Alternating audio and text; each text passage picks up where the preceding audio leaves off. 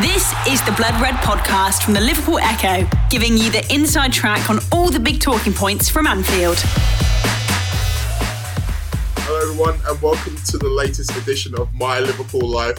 I am your host Mo Stewart and I'm very pleased to be joined by a man who was very important to me in my childhood. He gave me some of my favourite moments in my formative years as a Liverpool fan. And one of my less favourite moments, I'm sure you can guess which one. He played for the club with distinction for 6.5 years. He's now back within the club, helping them out, helping out the young players. Michael Thomas, welcome to the show. Oh, thanks for having me. You know, I like your formative years. Your formative years where you said that, your formative years. Were you alive when I was playing? Of course I was alive. Oh, yeah. I mean... That was the period when Arsenal and Liverpool were battling for those titles in the late 80s, early 90s. That was when I was banging my flag to the mast. So, yeah, you were a very important character on both sides of that coin. Now, so we'll talk a little bit about the Arsenal stuff, because obviously this is My Liverpool Life, but you had a very strong career before you arrived at us. You signed with them as a young man, 15-year-olds, I think you were. They made your debut in a League Cup semi against Spurs, which, you know... Right, yeah. My team I used to support is going watching the terraces. which, I mean, let's talk about that for a second. Like, I can't even imagine what it's like making your debut. But then to do it in such an atmosphere where those guys who, like you say, who support the same team you support, you may have even sat alongside the terraces, and then they're wanting the worst for you. That must have been such a mad scenario. It was really, because I just come back from loan from Portsmouth, and at the time I had a month there with they are crazy. You know, Crazy Gang Wimbledon.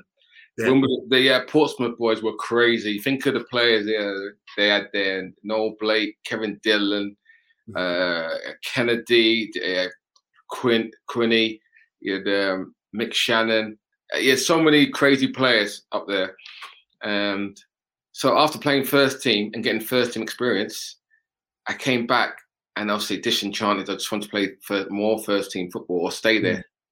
And they wouldn't let me stay there. Arsenal would not let me stay there. So I came back, played a few games in reserves. Viv Anderson had been suspended, I think. So Gus Caesar went in as right back. And then I found out I was on the bench. So it was a bit of a shock for me to come back and I'm on the bench. And against a team I used to go and watch, especially, So were you normally a right back the whole time then? Because I know throughout your Arsenal career, there were certain points where your adaptability allowed you to go and play on right side midfield or centre midfield. But at that stage in your career, you were still trying to be a right back.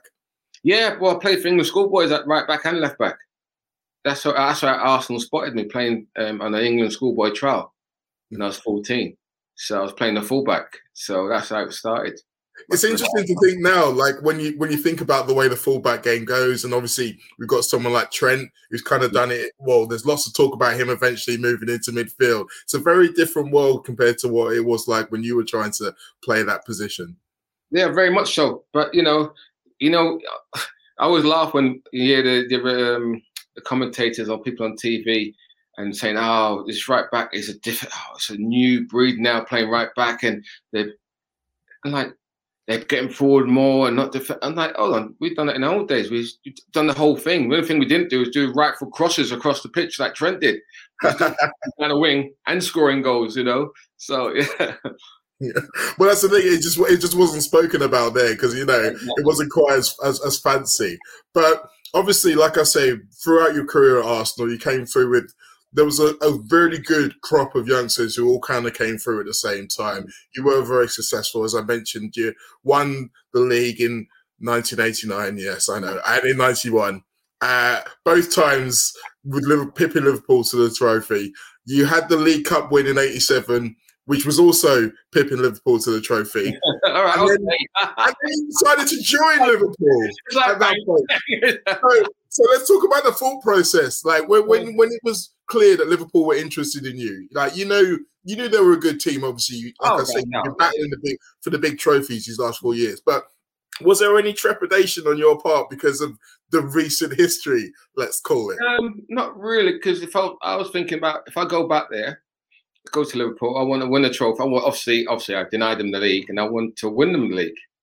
But I didn't want to come in Christmas time. You see, I spoke to Graham about that. I wanted to go when my contract was up in the summer. Let it go to Tribunal. So that's where my head was at. It is interesting. I mean, I wasn't here in 1991, so I imagine City's changed quite a lot. But you arrived, like you say, in Liverpool just before Christmas '91. What kind of city did you find when you came here? How was the settling in process? And like, how important were some of the guys in the dressing room you might have known previously within all of that? Oh no, the city was totally changed. Obviously now it's modernized. You can't think about the past when I first arrived here. I lived in the moat house. That was now John Lewis's. I lived there for at least 6 months. Mark Waters helped me around, and Charlie C, the DJ, and John Barnes was a big influence on me, as well as Ian Rush. So I just sort of like settled down very quickly. I just couldn't find a house, and I think the one thing I did notice when I first arrived here, living in the hotel and walking, I'm basically in the city, that I couldn't find any black faces when I walked in town.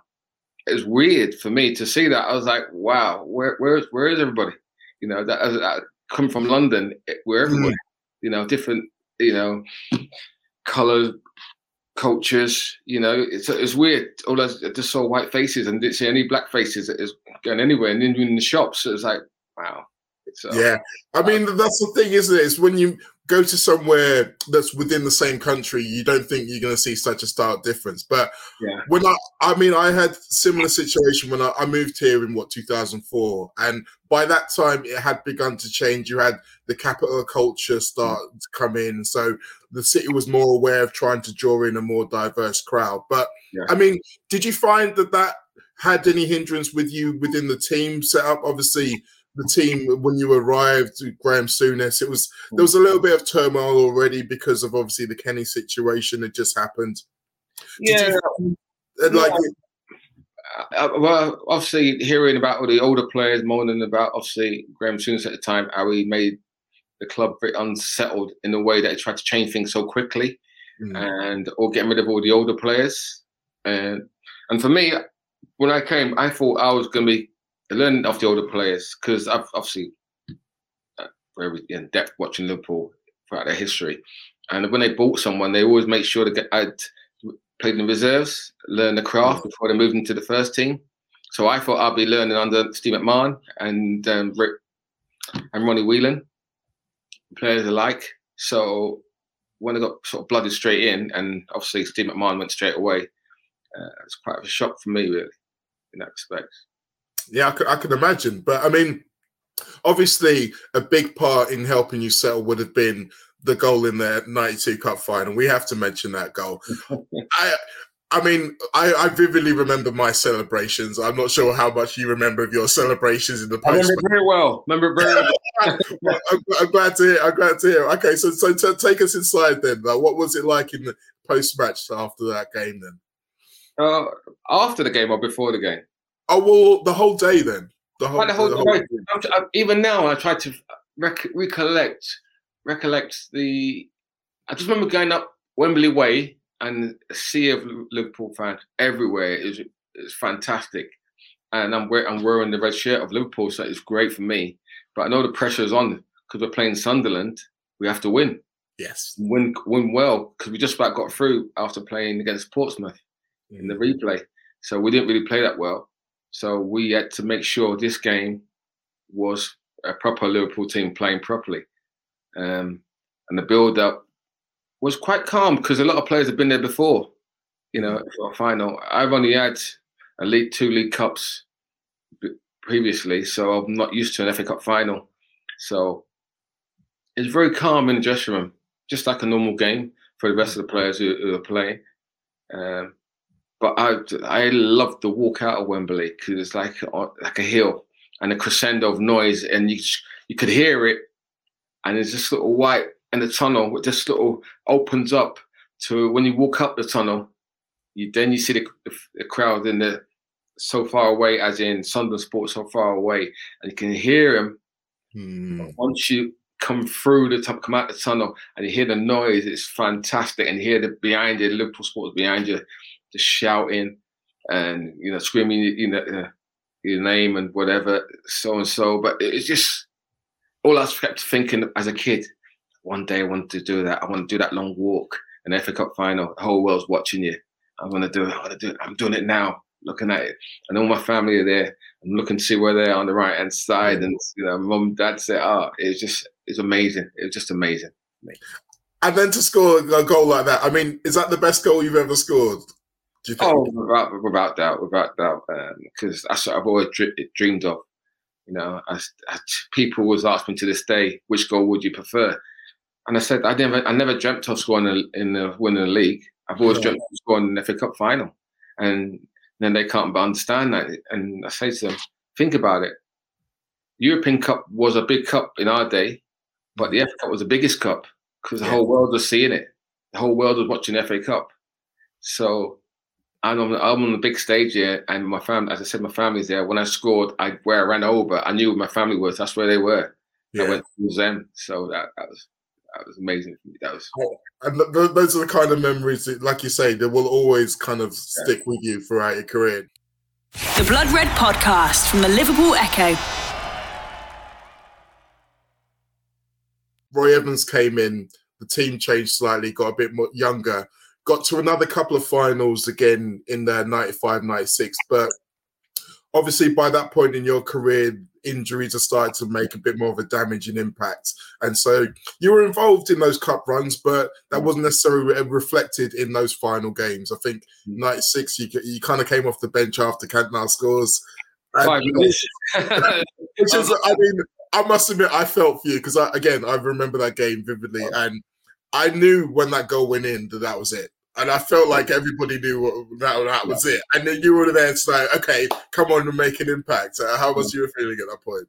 My feeling was like, I got 5 minutes. I want to do in 5 minutes. People say you can score anything score in a minute, but 5 minutes. We knew we didn't play well. He could have changed it much, much earlier. Rushy came on in the second half because Stan didn't turn up or whatever. We didn't play well. Honestly, we didn't play well, but we should have made changes earlier. But I mean, how do you look back on that team in general? Because there were so many fantastic performances in that era, and there were so many fantastic players. We obviously think about the 4-3 Newcastle games and all those kind of things, but it wasn't really reflected in the trophy cabinet. Like, we've seen some of the other players of that era talk about underachievement and what you could have done. How do you feel about it? I agree that we were underachievers, but I loved playing in that team. It brought me back to my youth of playing, just enjoy playing football. Yeah. A pass and move is a Liverpool groove. We've done that in one touch, two touch football. No one could live with us when we were on our day. Even United, whenever we played United, we boss them. So for me, I didn't see another team that could live with us, but we were our own downfall. We didn't, work hard enough, to be honest, as a team and to work on the training pitch, to have that mentality to win leagues. It was only me and John Barnes, I think, looking at it now, had won a league title. When you think about it, only us two of us. And we knew what the mentality it was to win it. You had to be on it all the time.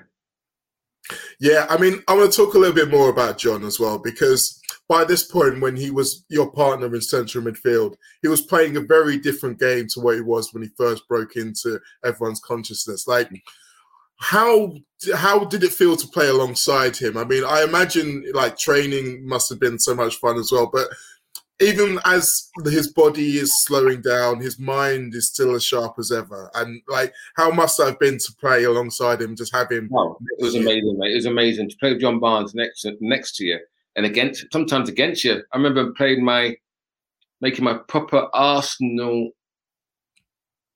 career as a right back and had to mark him when he just signed for Liverpool when they beat us 2-1. At Highbury, with Stephen Nichols' headed goal, and I was marking John Barnes, and how tough that was. I was like, and to play with him is a pleasure and a dream. There's so many great players that I played with. John was ridiculous. Stephen Manaman was another one. You know, Robbie Fowler, incredible. You know, there's so many great players. Ronnie Whelan, I love playing Ronnie Whelan, and you know he doesn't get the credit that he deserves from Liverpool supporters, because he was, even Johnny said, Ronnie Whelan was the one who made everything tick for Liverpool. All right, Steve McMahon got all the headlines, but Ronnie Whelan was the one get them going. Yeah. So. And those are the kind of characters you need, like you said before about that title-winning mentality. The people who can keep everyone on the straight and narrow at all points. That's kind of what you need in a squad. So someone like Ronnie, I think when you come into, there are other more flashy players in the team, but like you say, those kind of guys are important when it comes to winning things. Oh, without doubt. You know, we obviously hear about Roy Keane and Graham Souness on the TV talk about their days and having to go at each other, getting each other going. I remember playing against McMahon and Whelan, and them two used to have a proper scrap on the pitch, having to go at each other, killing each other, everything. And I just look at Paul Davis and Wenger. These two, they're teammates. They were going at it, but they both wanted to win, the will to win. And if he wasn't doing his job, they ever go at him, and it's just how it was. You know, that's how it's. Those are the standards that need to be upheld. So yeah, but don't people take it personally? But you know, later on, people took it personally, and you know, when it's on the pitch, keep it on the pitch, and that's it. When you leave the stadium, it's gone. It should be gone, and that's how it should be gone. I think so. And obviously, when you're in a dressing room, there are certain things that are just the way they are that wouldn't feel the same outside. It's a very distinct ecosystem. I mean, when it came to the end of your career, let's fast forward a little bit now. When you've retired and you're moving back to Liverpool, to the Liverpool area, I mean, what was it that was really that drew you back? Was it, I mean, family considerations, or was it just a love for being in and around a football city like Liverpool? No, family considerations, definitely. My wife's from the north, so she's born a Manc, but lived a life in Leeds, so she's got twisted blood, I always tell her. Twisted blood. So, yeah, and my son was just been born here, 1 or 2 years old, so that was the thing. It's settled. I was settled in the village where I was, and that was it, and I loved where I lived. I had the sea, I got country air, I can walk around, no hassles, and I loved it.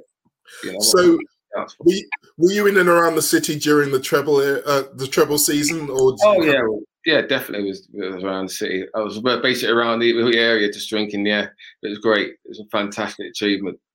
Well, I was going to say that must have been quite special for you as well, because obviously some of your former teammates were still in that team, the likes of like Robbie and Jamie Carragher and stuff like that. So you must have been able to know exactly what it took for those guys. Oh yeah, you need a lot of luck and, you know, have a belief in that you could win everything. You know, you could do those things.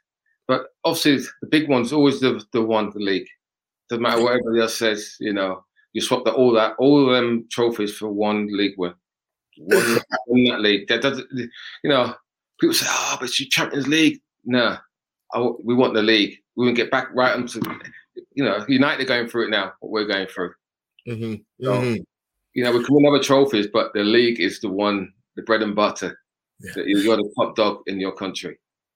It feels a lot better saying that, knowing that we have done it recently as well, rather than it just being some mythical thing in the future that we can never attain. It is. It was like, come, we've done it. Now move on to the next. Let's get on to the next one. Come on. Honestly. Okay, so moving on to the next one, taking that as an example, let's talk a little about what you were doing post your career. So let's talk about the Phoenix group that you set up with a group of former guys. There's a few players and, you know, people who are in finance and other stuff.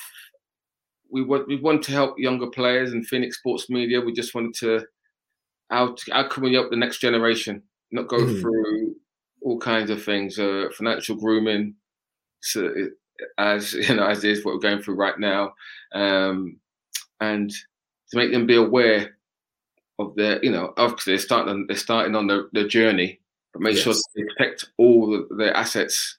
So we're trying to help the next generation in that sense, and then the ones who need come to the end of their career, we're trying to help them go into other fields, as in the tech world, because they've got great skills being part of teamwork. So they know how to work, our teams work, and they've got. But people forget they've been through it all their lives, so they know how the team works. they can talk to people and basically do well in the tech industry. That's an interesting way of looking at it, though, isn't it? Because it's not just about when you finish your football career, you're looking for a way to chase the high of what you found or even the camaraderie. Sometimes it's about not knowing how the skills you already have can translate to other worlds because all you know is football. Exactly. And I'm one of them. I was lost for a bit, very lost. And then we started all this with Phoenix Sports Media, and it sort of rejuvenated me. And from then on, I met Alex Inglethorpe, and he asked me what I was doing, and from then he liked what I was doing. And about a couple of months, 3 months later, he said, "I want you back at the academy. I want you in the academy. I like what you're doing with this, or how you like to help the youngsters." So and I've noticed you said as well that specifically you haven't really wanted to be a coach, more just a mentor to these kids. And are there things that you can say and talk about a bit easier from that perspective? Because as a coach, whether you have good relationships, but you're still effectively in charge of whether this guy makes it or not. Whereas you giving advice from an outside source, it's very much like you're just giving it to try and help these guys grow as men as well as footballers. Exactly. And for me, I love that the coaches have embraced me and just said to me, step in whenever you want to step in. Or if you want to talk to an individual, go and talk to an individual. Because I can see things sometimes that they can't see. And I can say he needs something. He shouldn't be, he's playing in that position. He'd be better in another position. And so alike. Or I could say something wrong with him. I don't seem like I don't think he's the same person today, or you need to have a word. I just need to have a word with him.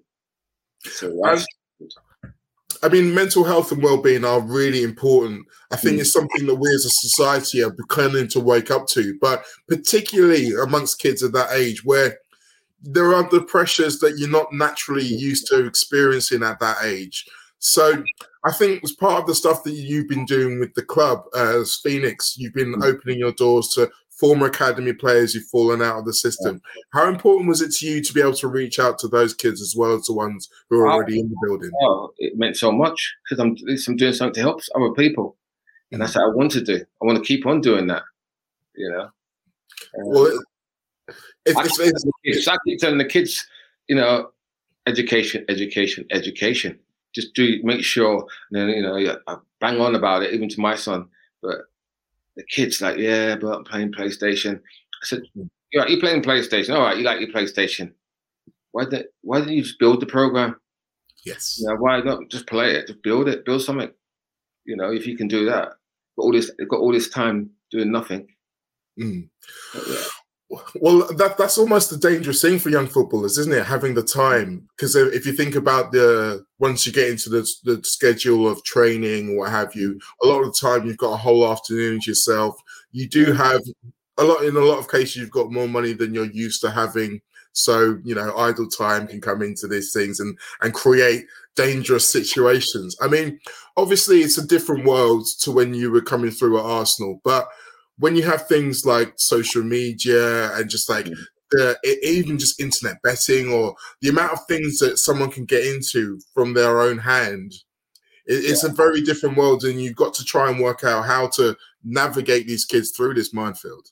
Oh, very much so. Remember when I was younger, you could never go into a betting shop when you were young. It's crazy.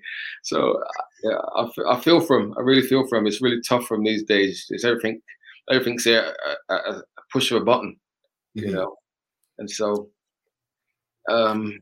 just hope that they can stay clear of all the dangers what's around. And I like the fact that you've got a lot of the former players who are leading these courses as well, because I find sometimes it's difficult to relate to youth. I mean, I'm only in my 40s. Sometimes I have to try and DJ to teenage kids, and I don't know what the hell they want. So, but players who've been through it, so they can say, I've been sat where you are now. I felt like you felt now. That's such a big help in trying to help these kids relate to them.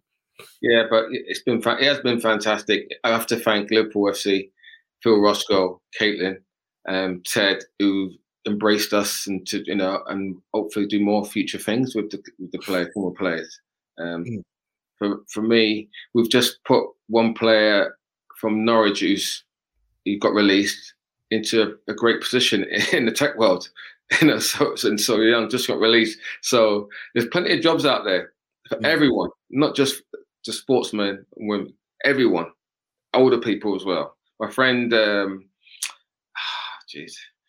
I forgot her surname. She just got an MBE for getting changing diversity in the tech world. So she wants to get educate more older people into the tech world, because there's millions and millions of jobs that no one's doing and no one knows about.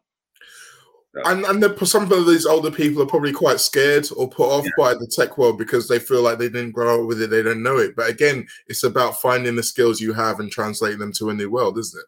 Exactly, and there's training there. There to, if you want it, it's training there for you.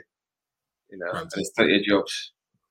So while we're on that subject, if anyone is interested watching this, where can they find out more about that? Let me get to my phone, because it just came out of nowhere. You said that and it's killed me, but well, I'm trying to help the people, Michael. That's what we're in it for. We're helping the people here. Okay. I hear you. I'm like, geez, he's got me. All right. Well, in the meantime, I'll ask you something else then. So in the meantime, we've all seen how impressive some of the current youngsters at Liverpool have been. I mean, literally the last game we saw Kyde Gordon bursting onto the scene with his first goal for the club. How impressed have you been with this current crop? I mean, without wanting to put too much pressure on them, obviously, but I mean, how good do you think they can be? They can be anything they want. Tyler Morton's been great, settled in, more games under the belt, the better he gets. Kyde Gordon, as soon as I first saw him last season, we bought him from Derby.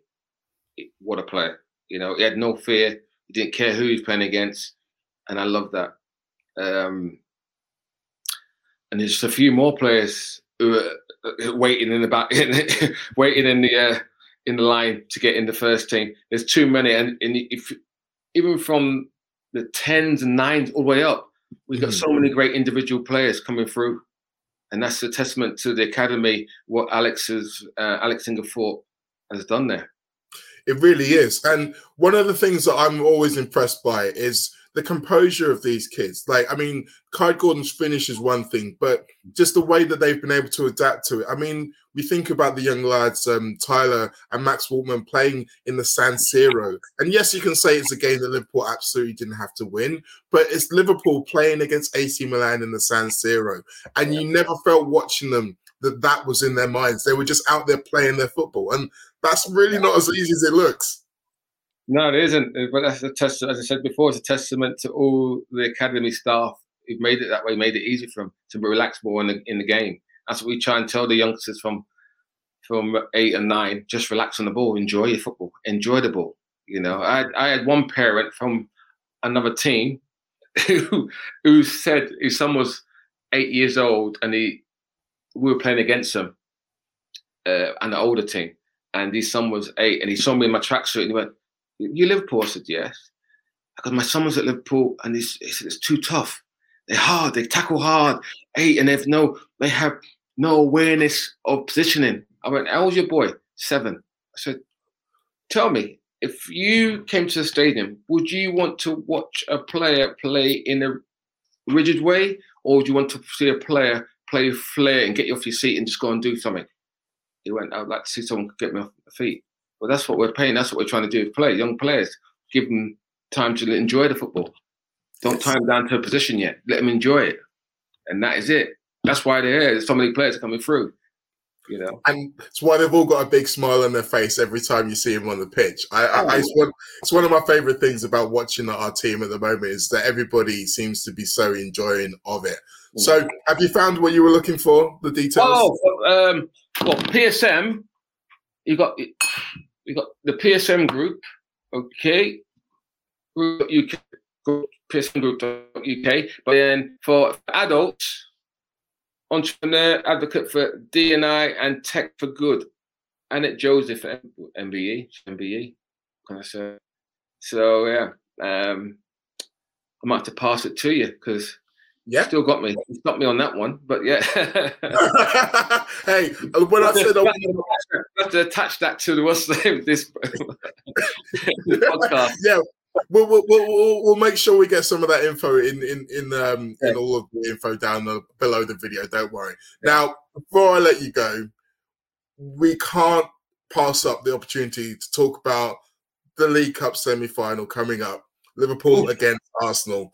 Now, I know that you've said this is still technically, yes, 2 allegiances, and when it's one team's at home, that's who you normally support. Yeah. But when a trophy's on the line, I'm not supporting no one at the moment. Just supporting no one. I can't.